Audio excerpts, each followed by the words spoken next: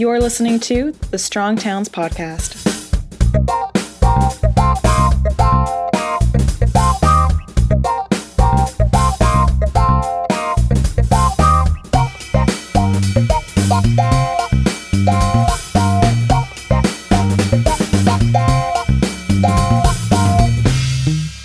Hey, everybody, this is Chuck Marone. Welcome back to the Strong Towns Podcast. I can't remember how long ago it was, but it was a while ago. I ran into this guy whose level of curiosity kind of met my own. And him and I have been in touch for many years now. He's been on the podcast before. You might remember Alex Alsop from his work with the Rocket Community Fund. He is now at an organization called Regrid.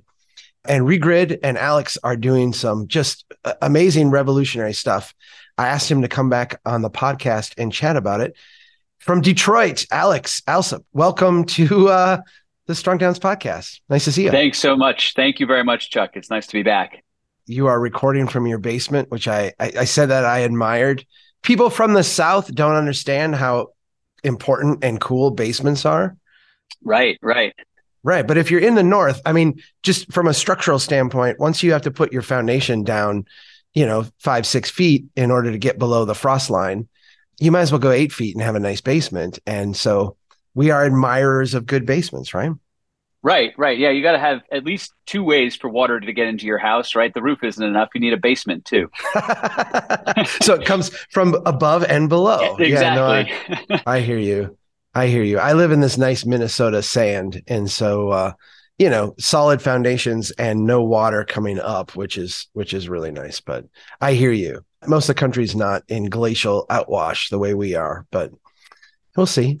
My house will someday be under 2 miles of ice again. So we're, prepared for that. Yeah.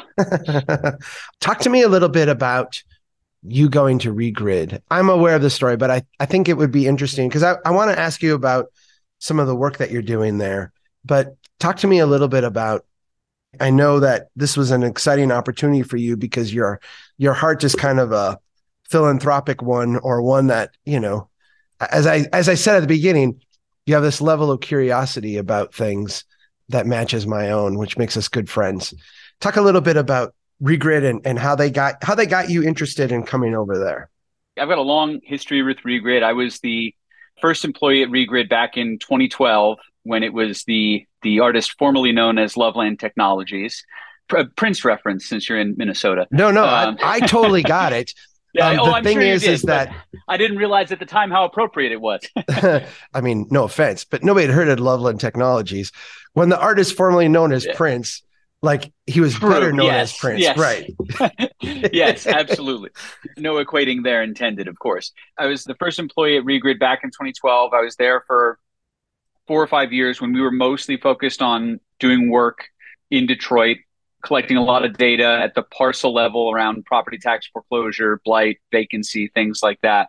When I left Regrid to go over to the Rocket Community Fund, it was because I really wanted to work on a lot of the issues that we'd identified using parcel level data at Regrid and try to drive those issues forward from the Rocket Community Fund, which was one of the few places in the city that was really aware and understanding of these issues and willing to invest in them. And so I worked on, issues related to housing in Detroit for 5 years over at the Rocket Community Fund and saw a lot of progress. I was just writing something up on my Substack, the chargeback, a couple of weeks ago, looking at the declining levels of homeowner property tax delinquency in Detroit since the beginning of the pandemic. And the number of Detroit homeowners at risk of tax foreclosure has fallen 66% in the last 3 years. We've seen these enormous. Yeah, there's really, really significant progress in eliminating tax debt. Can I say something too? And I'm going to say this because I don't know as you will say it, but I'm going to say it. Your work at the Rocket Foundation, there's a lot of people working on this and there's a lot of people, but I really feel like the way you strategically approached it there and the way the Rocket Community Fund looked at this was a huge difference maker in that and had a huge impact in that. So that's my assessment as someone looking at the scene. Thank you very much. And of course, there are a lot of people working on this. And I have to, throw the compliment back to you because it was very much the Strong Towns approach that we used, right? It was, what is the first smallest thing that we can do for people, identifying that through humility and observation, and then doing those things as quickly as we could and iterating and growing them. One of the things that I observed really working with like the Strong Towns method was that it doesn't grow linearly like a lot No. of public policy does. Yeah. But you hit a point where you get exponential change. And that's really what we felt, where it was like you kind of felt like the progress is slow, but you know what you're doing. And then as you keep iterating on it, yeah, you do hit this hockey stick point where it's like, oh, we have really accelerated past anything you would get out of a sort of like traditional top-down, linear approach. So that was really cool to see and experience, is just how that methodology can drive change in a much more dramatic way than like traditional policy making and decision making.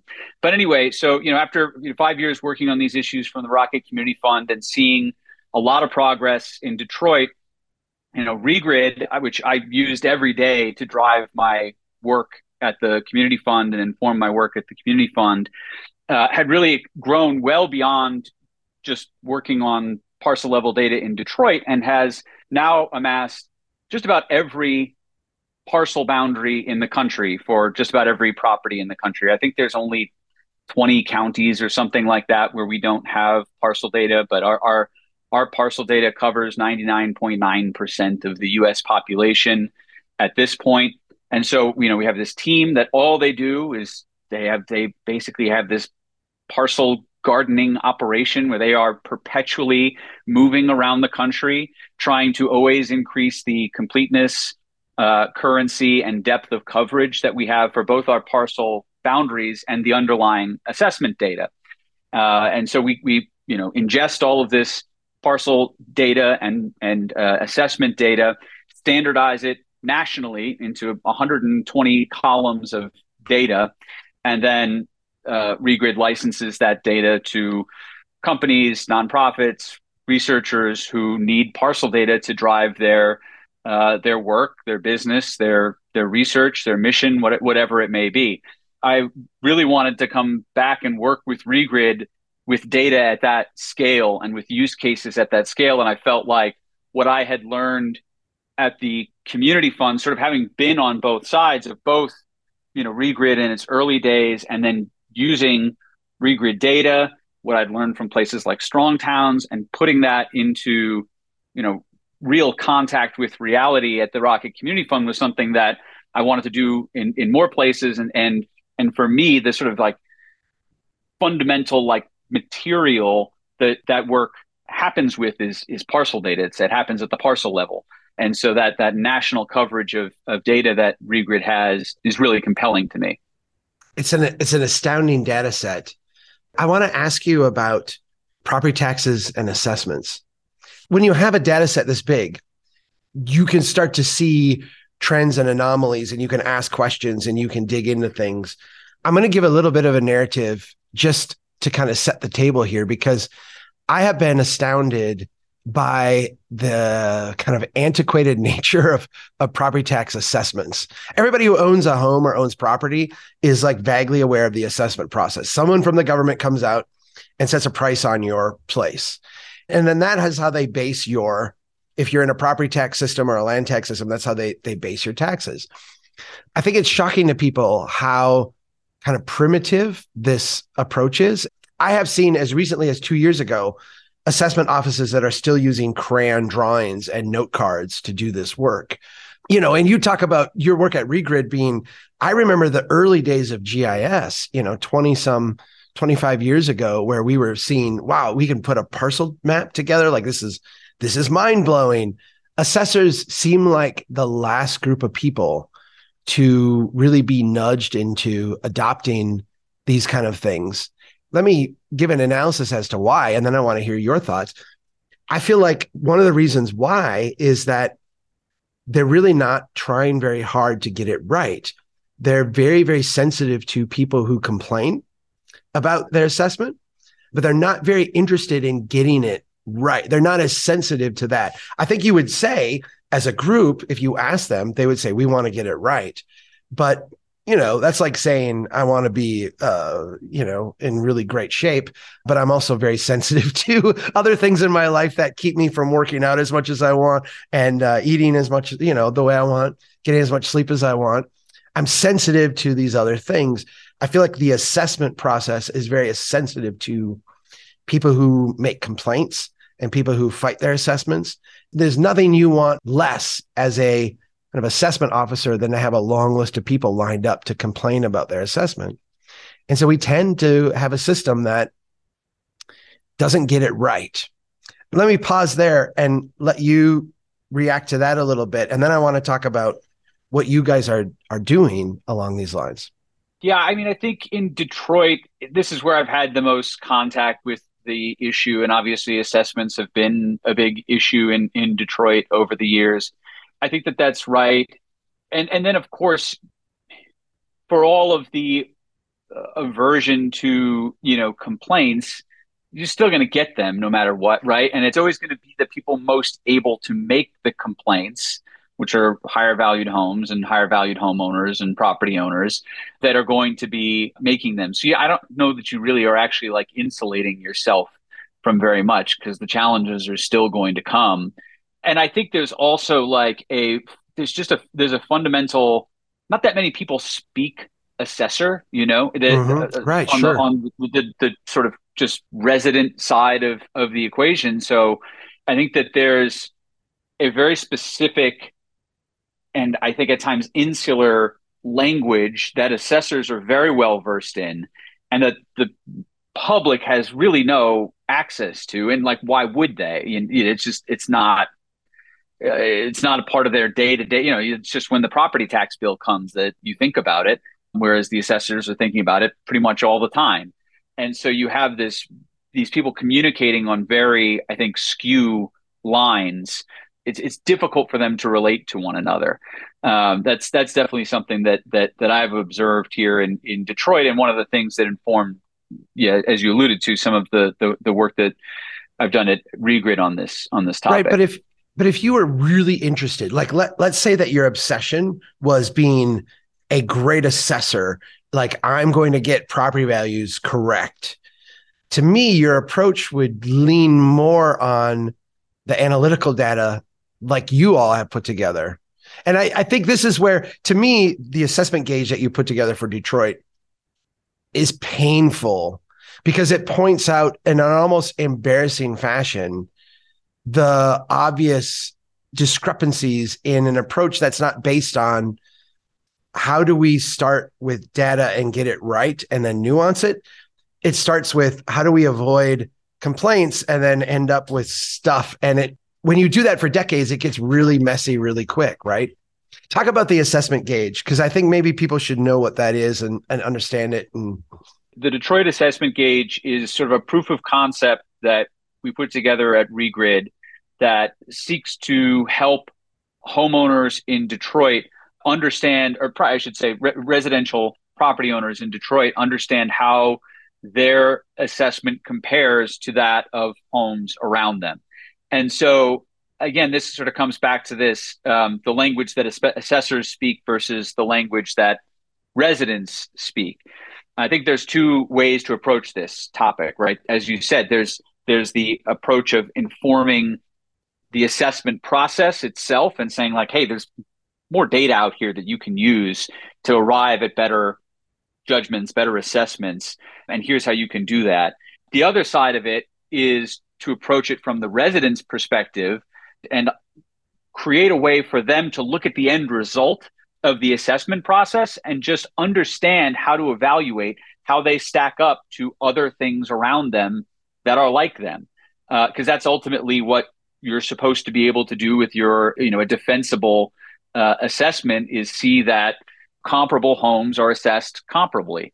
And again, I think this is sort of trying to bridge that communication gap for residents and say, look, here's a very simple way to look at your home, look at other homes around you. And it's basically a color-coded map, right? Like if things are really dark red and like the temperature looks kind of off the charts, that's an indication that your assessment on a per square foot basis compared to other similar homes within your census tract is likely out of whack. On the other hand, if it's way, on the dark green side of the temperature gauge, that's an indication that you're probably not overassessed. You might be underassessed, but that's not really your problem at that point. That's again, evidence of an issue in the assessment process itself. And so, when homeowners come to appeal their assessments, I think anywhere really, and especially if they're doing it themselves, they're not familiar with the process and the terminology around it. Again, there's rarely a common form or basis for communication between homeowners and assessors. And so this is trying to give a simple way to kind of bridge that gap, right? Here's what your home looks like in terms of its assessment compared to that of similar homes around it. Here's all the data points, relating to your home and its assessment. Take this and go show it to the assessor and see if they can tell you why it's assessed that way and justify it. Or if they can't, right, then that's your grounds for an appeal. It's, again, trying to create a sort of bridge across this language barrier for homeowners and assessors to be able to relate to one another a little bit easier. I know you've chatted a lot with Joe Minicozy at Urban 3. They've been doing the Just Accounting project, which has looked at stuff in, near Asheville and Buncombe County and other places. And I've been involved with them too on that project. And I have seen how in general not in general, across the board, it is the poorer homes that are largely being A, overassessed, and B, having their assessments kind of randomly skewed higher.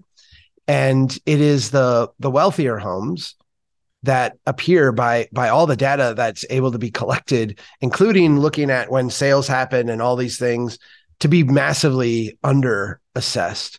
What kind of thing are you seeing in Detroit along those lines? I know Detroit is not as affluent as the Asheville area, so maybe the disparities, but what are you finding in the consistency of assessments?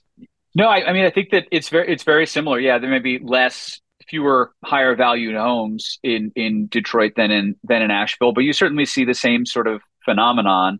One of the insights that we sort of got from the assessment gauge is not only do you have these issues of inequitable assessments, which isn't exactly what the assessment gauge that we created looks at, but certainly there's other evidence of inequitable assessments, by which I mean, right, higher valued homes taxed at lower effective rates than lower valued homes.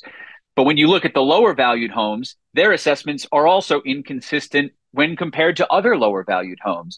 So not only do you have this inequity in assessment between higher value and lower value homes, you also have enormous inconsistency within the valuations of lower value homes themselves. And one of the things that I found in Detroit is that ownership, the kind of ownership, has a relationship to that inconsistency. And what we found is that the more underassessed a residential property in Detroit is, the more likely it is to be landlord owned, to be a rental property. The more overassessed a property is, the more likely it is to be owner occupied. And so you see these differences in ownership manifest in the inconsistency in assessments as well. I understand where it comes from, right? Landlords are much more likely, especially in a place like Detroit, where we have a lot of landlords who have big portfolios of single family homes, and they just hand the whole portfolio over to an attorney and say, go appeal all of them. And so they are going to more regularly be driving down their assessments, their taxable value. And I think that's likely a significant contributing factor to the inconsistency we see within lower value homes themselves. Where, to the opposite, a property owner, for them to go appeal their one property, educate themselves on the process, go to the hearing, make their appeal, all this to get a margin, potentially a marginal decrease in their taxes, if they have the time. Not to overgeneralize, but Detroit tends to be a less affluent place, and there's a lot of people who are struggling just to hang on in many places. The idea that you would tack on this very technical, detailed kind of other process to them allows them to over time become real victims. Because if you increase if you're 10% higher this year and 10% higher next year and 10% higher next year, what your data has shown is that over time, in particular, these distortions become very meaningful. Yeah. Yeah. And then of course, you have the compound, and this is where we've seen, fortunately, a lot of progress, but certainly in the last decade, you had the compounding reality that most of these homeowners with delinquent property taxes, as often as a result of high assessments, shouldn't have had to pay the property taxes at all because they qualified for property tax exemptions that would have, eliminated their current year's property tax bill. But that had an even more convoluted process around applying for the property tax exemption up until around 2015, 2016, when fortunately it was reformed, and that then became a real tool and a real opportunity to, take the pressure off of assessments, because you could just say, hey, look, give the assessment process some time to sort itself out. Like, we just need to eliminate your tax bill because you qualify for this exemption. And even if your tax bill is 15 or 20% lower, it's still going to be likely too much for you to afford. Right. The tax delinquency thing was the flaming issue. The assessment issue seems to be one of those under the hood kind of structural things. Let me ask you this, though, because this is where I'm baffled. And I started with this narrative about assessment offices being, let me just say, antiquated. And I recognize, for the people listening to this, your community might not be as antiquated as many, but I've seen so many that are so bad. If I am an assessor, I want to get things right. And let me just make this thing. I feel like most assessors I've run into generally want to get things right. I'm not questioning their desire to actually be good at their job. How should I view the work that Regrid is doing? How should I understand it? And what opportunity is there for me, either in my systems or working with you? Or I think the natural inclination as a human is to be a little bit defensive, because you're essentially pointing out where like the current system is, in some cases, kind of laughably wrong. How should I be thinking about this? Certainly, as Urban 3 is doing, right, using Regrid parcel data to inform some of their analysis and work in North Carolina. I mean, I think one of the things that, beyond the sort of question of data, one of the things that I think is encouraging that we're seeing in Detroit is a very serious push and discussion towards a split rate tax system. I do have sympathy to some extent for the experience of these assessors, especially in a city like Detroit, where there's so many housing condition issues, and just the wide variation in the conditions of our housing stock. They are, Alex, I think, here in Crow Wing County, Minnesota, they'll come out every 5 years to assess your house. I've seen your Go Bang Detroit thing. In 5 years, it is a completely different thing in some places, exactly. Right? Right. Yeah. No, absolutely. Yeah, I'm with you.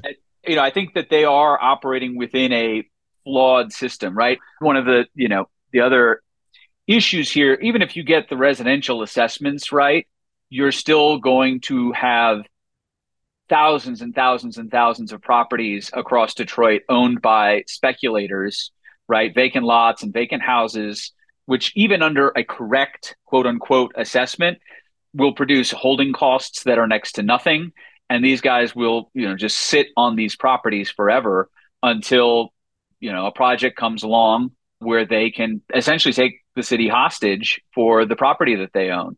This discussion of a split rate tax system, I think, is really encouraging, and an indication that assessors are, the assessors in the city and the city itself is saying, the system we have here is part of the problem, right? Even if we get it right, it's still not going to be just, right? Because it's a good point. It's a good point. Yeah. Yeah. I think it would be a great move for the city, and have been really encouraged by this conversation around split rate.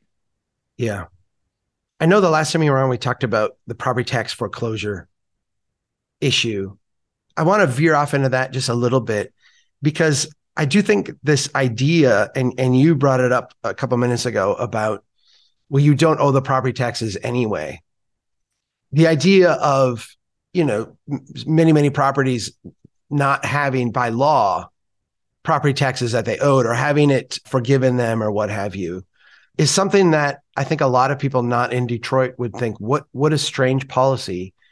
What a kind of backward policy. Like, how can you run anything if that is your policy? But yet Detroit is, you and I have both talked about Detroit being the preview of coming attractions for many, many places. It's interesting to me how the reality on the ground in Detroit does change the policy priorities compared to other places that are kind of sliding along a little bit, not in the acute phase of some of this suburban decline. Make the case for basically property tax forgiveness. How do you get to a point where you're like, this is a policy that makes sense? It's a very clear cost benefit analysis at the end of the day. For one thing, I think it is worth noting that, property taxes are a small portion of Detroit's general fund. It's like 14%, something like that. And that's all property taxes. That's not, homeowners are an even smaller percentage of that 14%. And homeowners in highly distressed neighborhoods are a tiny exactly fraction. So right. You're not really losing that much. And as you said, if you look at the images that I've collected over the years of these homes that go through tax foreclosure, the cost benefit analysis is really obvious. Either you're going to spend $20,000 to knock that house down when someone's evicted, they lose the house to tax foreclosure, a speculator buys it, and then extracts as much rent as they can while putting as little into the property as possible, which is what we've seen in Detroit over the years. It becomes very expensive to clean up that mess. It's far better to keep the homeowner in there, beyond just keeping the homeowner in there. Part of the things that we worked on around tax foreclosure prevention was not just eliminating the property tax debt, but then also, how can we help you repair your home? What do we need to figure out in terms of wills, trusts, to make sure that this home stays in your family so that, when you pass on, it moves into the hands of the next generation and stays in the family. So I think, all of these things produce far better outcomes, preserve the housing stock. And certainly if you want to talk about affordable housing and things like that, the reality is that the cheapest house that, folks are ever going to be in is the house that they are in right now. And we need to make sure that they can stay in that house and that it's a safe, and healthy place for them to be living. But to try to wring $1,000 of property taxes out of that house and wind up with a $25,000 demolition bill 5 years later is not the way to go. Right. And you were having people, for lack of being able to pay that property tax assessment, essentially the house would then go tax foreclosure. Someone would buy it and basically, in many cases, kick them out, or in a best case scenario, rent it back to them at prices higher than what they were, had they just paid the tax. It seemed like such a combination of just the finances not working at that end of the spectrum. If you're going to buy a $250,000 or a $500,000 or a $750,000 house, there's 30-year mortgage projects for you. There's a process for you. If you've got a 9-to-5 job or you're a white collar worker or what have you, there's a whole process for you to become housed. There's also a process for people who are, slightly lower than that in the affluence scale to rent property or somehow, be in a house. I'm going to say this, and some people may push back, but I know we have a lot of programs for people who are homeless. It seemed like Detroit had this vast, huge swath of people who were not homeless, but who did not fit into any of these like traditional systems, that this tax foreclosure stuff was really hitting very, very hard. Is that a fair assessment? Yeah, I think it comes back to the assessment question too. Tax foreclosure it was the, sort of the biggest force shaping housing in the city over the last 10 years. Thankfully, it's, that again, you've seen a huge sea change there. But, when you look at where the inflated assessments came from in the last decade as well, right? We had, I think in the middle of, what was it, 2012 to 2015, something like that, like 95% of residential transactions in Detroit were distressed sales. But distressed sales are not factored into your assessment.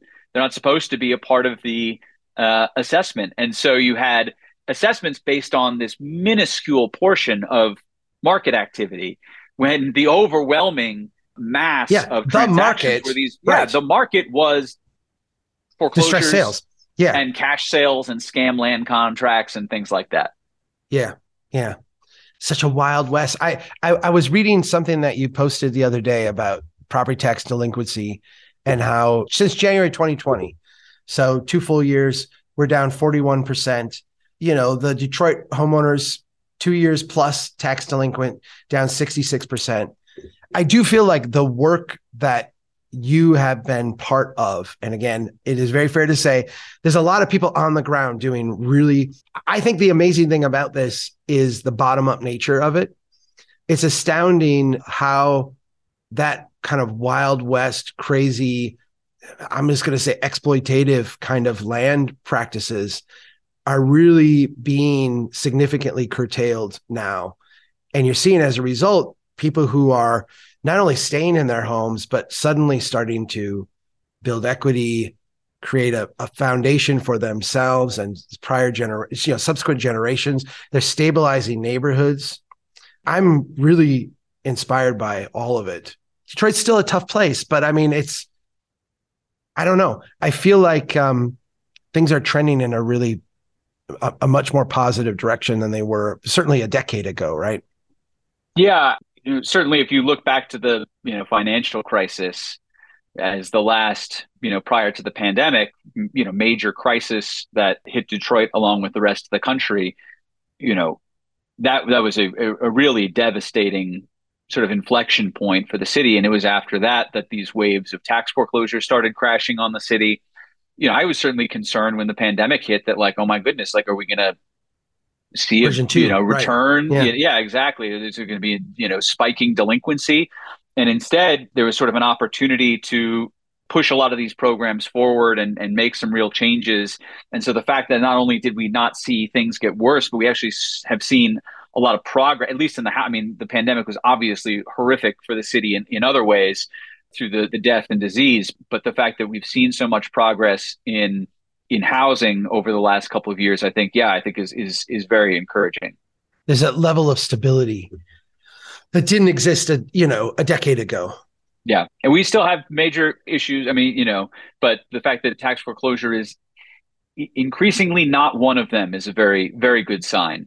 How does this Detroit assessment gauge, this kind of model tool that you put together, how does this kind of apply nationally? Like if I'm in some other place and I'm hearing you today and I'm thinking, this seems like something that my community would really benefit from. Yeah, you can always reach out to me and reach out to Regrid. So I run a program at Regrid called Data with Purpose. And Data with Purpose is basically a throwback to our roots when we really wanted to be working with parcel data and couldn't get it anywhere. And we've been through the fire of like having to, collect and maintain and figure out a way to develop a national parcel data set and assessment data set. And we want to help other nonprofits, researchers, academics who need parcel data, whether that's for things like the assessments or anything else that you can look at the parcel level, any other issue that requires parcel data. And so I lead our Data with Purpose program, and basically it's a way for people to apply for access to our parcel data, whether it's at the state level or the national level, whatever geography you need, on a pay-what-you-can basis for nonprofits, researchers, academics, community organizations, activists. And so, yeah, you can go to regrid.com/purpose to see the Data with Purpose program. There's a quick application there, comes straight to me. Yeah, we have all kinds of organizations that are using our data, whether it's, the Trust for Public Land using parcel data as a, sort of part of their day-to-day work, which requires parcel data. We have organizations that are one of the really, really interesting ones I just did a webinar with a couple of weeks ago is this group out of Western Michigan University, which is responsible for maintaining the state of Michigan's well water database. And they They inherited this job a couple years ago and quickly found that 40% of the wells in the well water database were inaccurately placed, and about 500,000 weren't in the database at all. And they needed parcel data to be able to figure out whether these lat longs of water wells actually fell within the appropriate parcel or not. And they went, we're sort of banging their heads against the wall trying to get parcel data at the county level across the state, couldn't do it, and finally came to the Data with Purpose program, and we got them hooked up with our Esri compatible feature service, and they've now been able to automate like 60% of their work. As somebody who lives in Michigan and drinks water, I'm glad that they have the parcel data that they need. So whether it's issues related to assessment or anything else that you can investigate or work with or need at the parcel level, the Data with Purpose program is here for nonprofits, researchers, academics. And I think about this stuff all day, every day, and work with people who need it. So regrid.com/purpose is the way to get in touch. I know where your heart is, and I know you and I have known each other for quite a while now. And I keep alluding to the curiosity because I know you love playing with the data and seeing what can I tease out of this and how can it be used.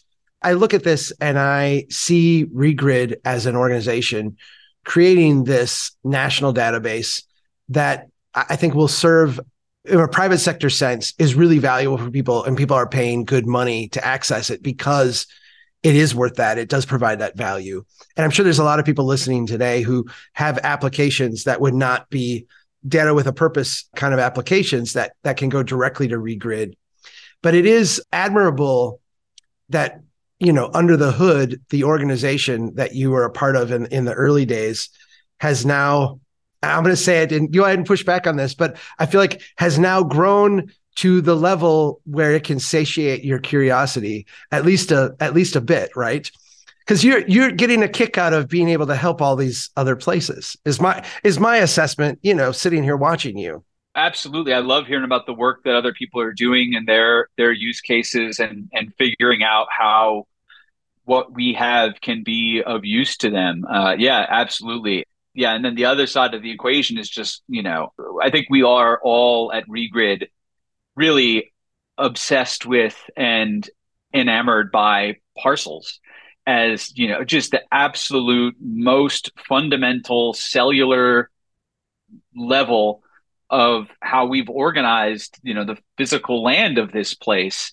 And they're just, they're just such a fundamental part of the world around us. And it's been so hard for so long to really work with parcel data. And so, it's very important to us that people who are doing public benefit oriented work have a way to get to the parcel data that they need to work on the issues that are important to them, their mission, their organization, the people around them. That's what Data with Purpose is for. And we just love parcels. Just love never ending. A love affair with exactly with how parcels. much data you can create and inject into the parcel. They're just fascinating. I do remember when you were at the Rocket Community Fund, how being able to use this data and get maps into the hands of people who are going door to door and knocking on people's doors and saying, look, you don't have to pay property taxes. Here's the form. Let me help you with this. And really through that, having this exponential transformation of the neighborhood, but starting with people's lives.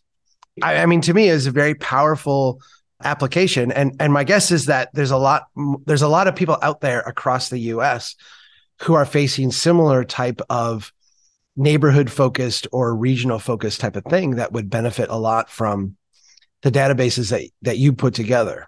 Yeah. And you alluded to another, sort of tool that comes out of the Regrid kit, which is, our mobile app and the ability to look up parcel data on the fly, through the Regrid mobile app, and then also to create surveys where you can actually go out and knock on doors and do canvassing.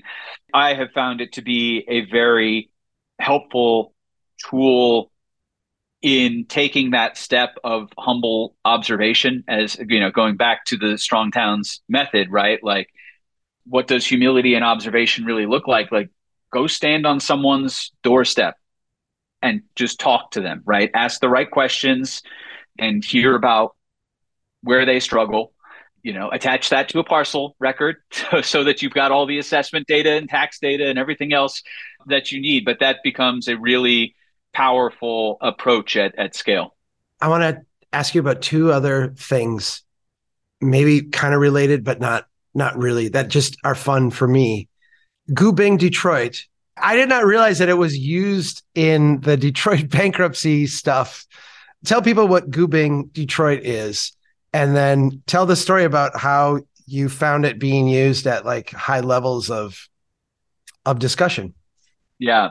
So early on, when I started working with Regrid, I was spending a lot of time driving around the city and surveying property and talking to people. And this was 2011, 2012. It was a lot of distress, a lot of vacant homes, a lot of fires. And it was a really, really difficult time in a lot of the neighborhoods. And so I was sort of naturally curious, like, well, when did this start to happen?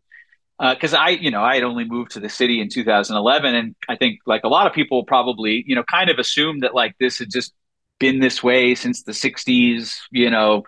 At the time, I realized that Google had driven through Detroit and taken Street View imagery in like 2009.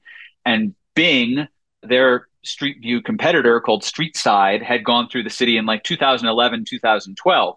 And so I just started looking at these houses in 2009 and 2011, 2012, and seeing this extraordinary difference in just 2 years. These houses that had been fine, occupied, decent condition, just destroyed 2 years later. And so I started taking screenshots of these homes, and I named it something stupid, which is Goobing Detroit, a combination mashup of like a Google before and Bing. after. Yeah, exactly. Yeah. I didn't realize at the time how significant it might become. So I would have maybe given it a better name had I realized that.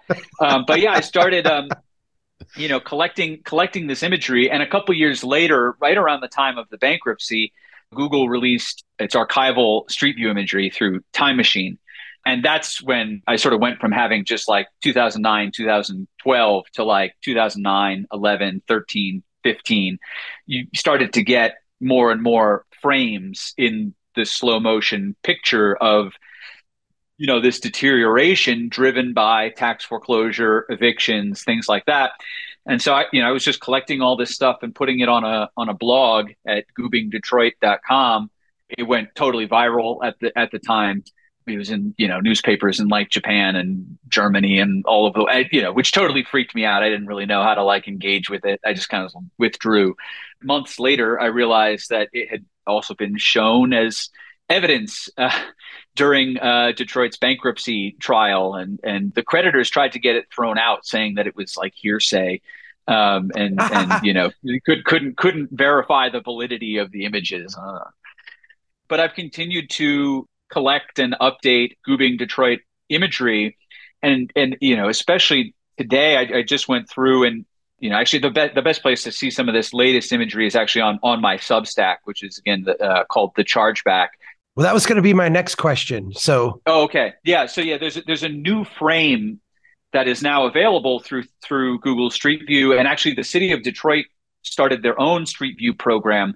They publish imagery via Mapillary, and they have a car that drives the city a couple times a year. It's really good.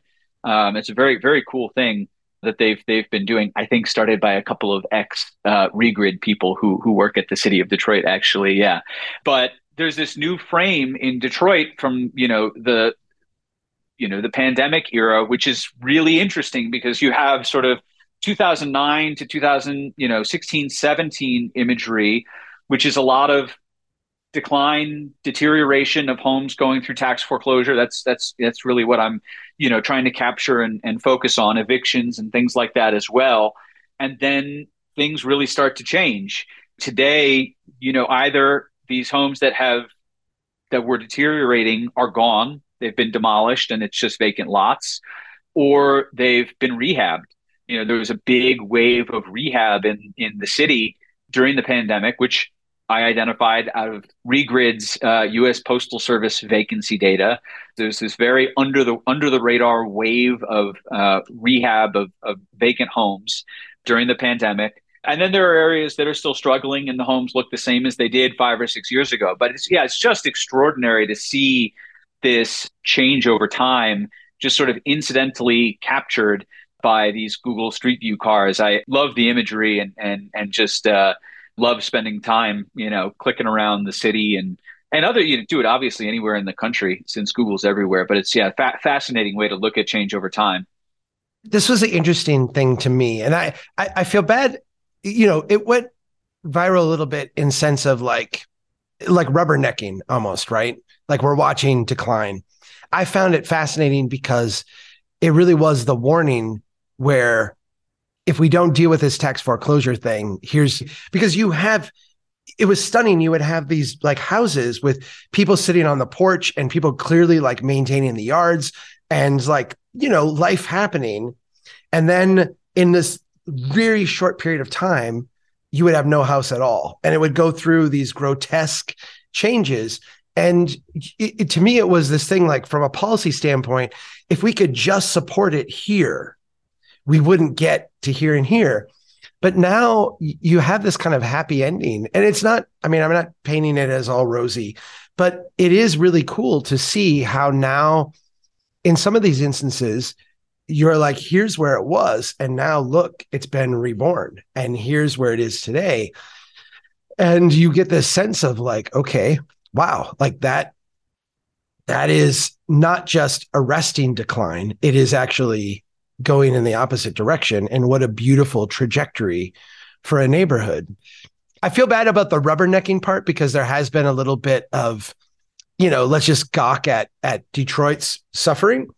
I recognize the policy nature of it, but I hope a lot of those people who saw that before can come back and be inspired by the notion that, there is a way to turn this around and there is a new tomorrow, really. Yeah. For all of the data that, we've been able to bring to bear on issues like tax foreclosure. Yeah. There's nothing more effective than those images. Nothing drives it home like those images. I think a lot of the sort of rubbernecking and ruin porn stuff in Detroit, it often focuses on like the city's like sort of, big skyscrapers and big buildings and things like that. And that just never was the story to me. It was the neighborhoods. It's where people actually live and their homes. My hope with the imagery was always like, in a way that I think is different from some of the more like monumental, the Packard plants and things like that. When you see someone's home, you sort of just have to ask, like, how did that happen? It becomes a helpful entry point into a more hopefully substantial like understanding of what's been going on. So you're writing at the chargeback on Substack. Yes. People should just the chargeback. Talk about the name a little bit. Yeah, so it's called the chargeback. The URL is detroit.substack.com. I guess I got to the Detroit slug for Substack early, but yeah, you can find it at detroit.substack.com. So the chargeback, yeah, is a reference to this mechanism inside the tax foreclosure and tax delinquency system in Michigan. It's a really crazy, esoteric thing, but basically the shortest way to describe what the chargeback is so every year in March, cities in Michigan turn over their delinquent tax roll to their county treasurer. The county treasurer cuts a check to those cities for whatever was uncollected in property taxes the prior year. And the county treasurer then inherits the responsibility and right to go collect those delinquent taxes. If they're not collected in the next 2.5 years, ultimately they are tax foreclosed, put into an auction and put up for sale as a last ditch attempt to try to recover, the back taxes that are owed and to, try to get the properties back into quote unquote productive use. What happens is as properties are in delinquency, these county treasurers assess 18% interest on your delinquent property taxes. They sell bonds to finance all of this at about 3 or 4% interest. So that difference is pure profit to the county treasurers. They are the payday lenders for that's right. Yeah. Yep, that's right. Yeah. Yeah. And then ultimately these properties are, tax foreclosed and put into an auction. What happens is when the county settles up on the delinquent taxes that they had to go collect. It's not done on the aggregate. It's done on a property by property basis. So if the county collects more on a property than was owed because of, fees and things like that, or it's sold at auction for more than was owed, that's profit kept by the county. On the other hand, if a property is foreclosed and doesn't sell at auction, in which case the county gets no money for it, that balance that was not collected goes into the chargeback. And so basically what happens is at the end of this process, county tallies everything up. Anything where they win, right, they make more than was owed, that's profit for the county. Anything where they lost, they didn't get as much as was owed, that goes into the chargeback. And so the following year, when a city comes back and says, okay, hey, we didn't collect this much in property taxes this year, the county says, okay, we're going to sell a bond for that amount, but we didn't collect this much from you last year. And so that's the chargeback. And so we'll sell that bond, but we're going to keep the portion that's represented by the taxes we didn't collect previously and give you a check for what you didn't collect this year minus the chargeback. So it is heads we win, tails you lose. Yep. They've set themselves up to, make it good either way. Yeah.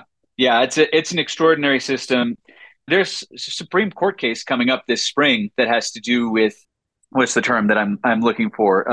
Unconstitutional takings. This question of profiting when a property sells at auction for more than the tax debt owed. It's actually a case in Minnesota, but there was a similar one in Michigan a couple of years ago that the Michigan Supreme Court ruled on. Very interesting stuff. I mean, I always tell people, if you want to see the worst this is me, you're not saying this. I've said, if you want to see the worst in top-down government, go to Detroit. If you want to see the best in bottom-up governance, go to Detroit. And, to me, I would like to find a way to bring those closer together, because I do feel like there's a lot of really great people. It's a lot of people with big hearts trying to do good things in Detroit.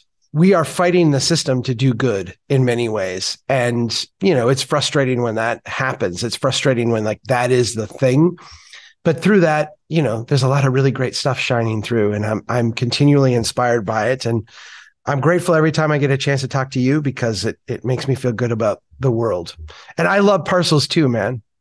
We're recording this the day after Valentine's Day, and I have 3 Valentines. I have my wife, and then I have my 2 daughters. Same as me. You have your wife and 2 daughters? Yeah, but you have parcels too, man. They love you back. Exactly. All right. Alex Alsup with Regrid. Follow him on the chargeback. You can also follow him on Twitter I think you're at Alex Alsup, right? It's at Zug Islander. Oh, it's at Zug Islander. That's right. Because I catch you on Twitter. You're one of the handful of people that I follow. And then go to regrid.com/purpose if you think you're in a position where you would benefit from free or reduced cost access to parcels. Alex is anxious to make that happen for as many places as he can, because he has a big heart and wants to see everybody out there doing bottom-up good. So, Alex, thanks so much for taking the time to chat with me. Thank you, Chuck. Great to see you. Nice to see you. You take care and keep doing what you can to build a strong town. Take care, everybody.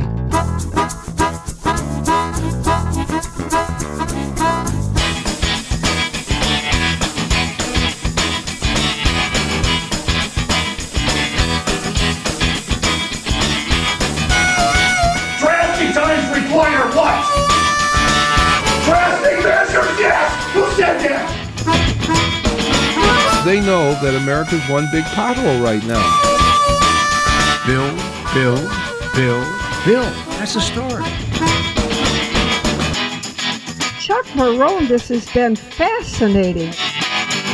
Who made the city?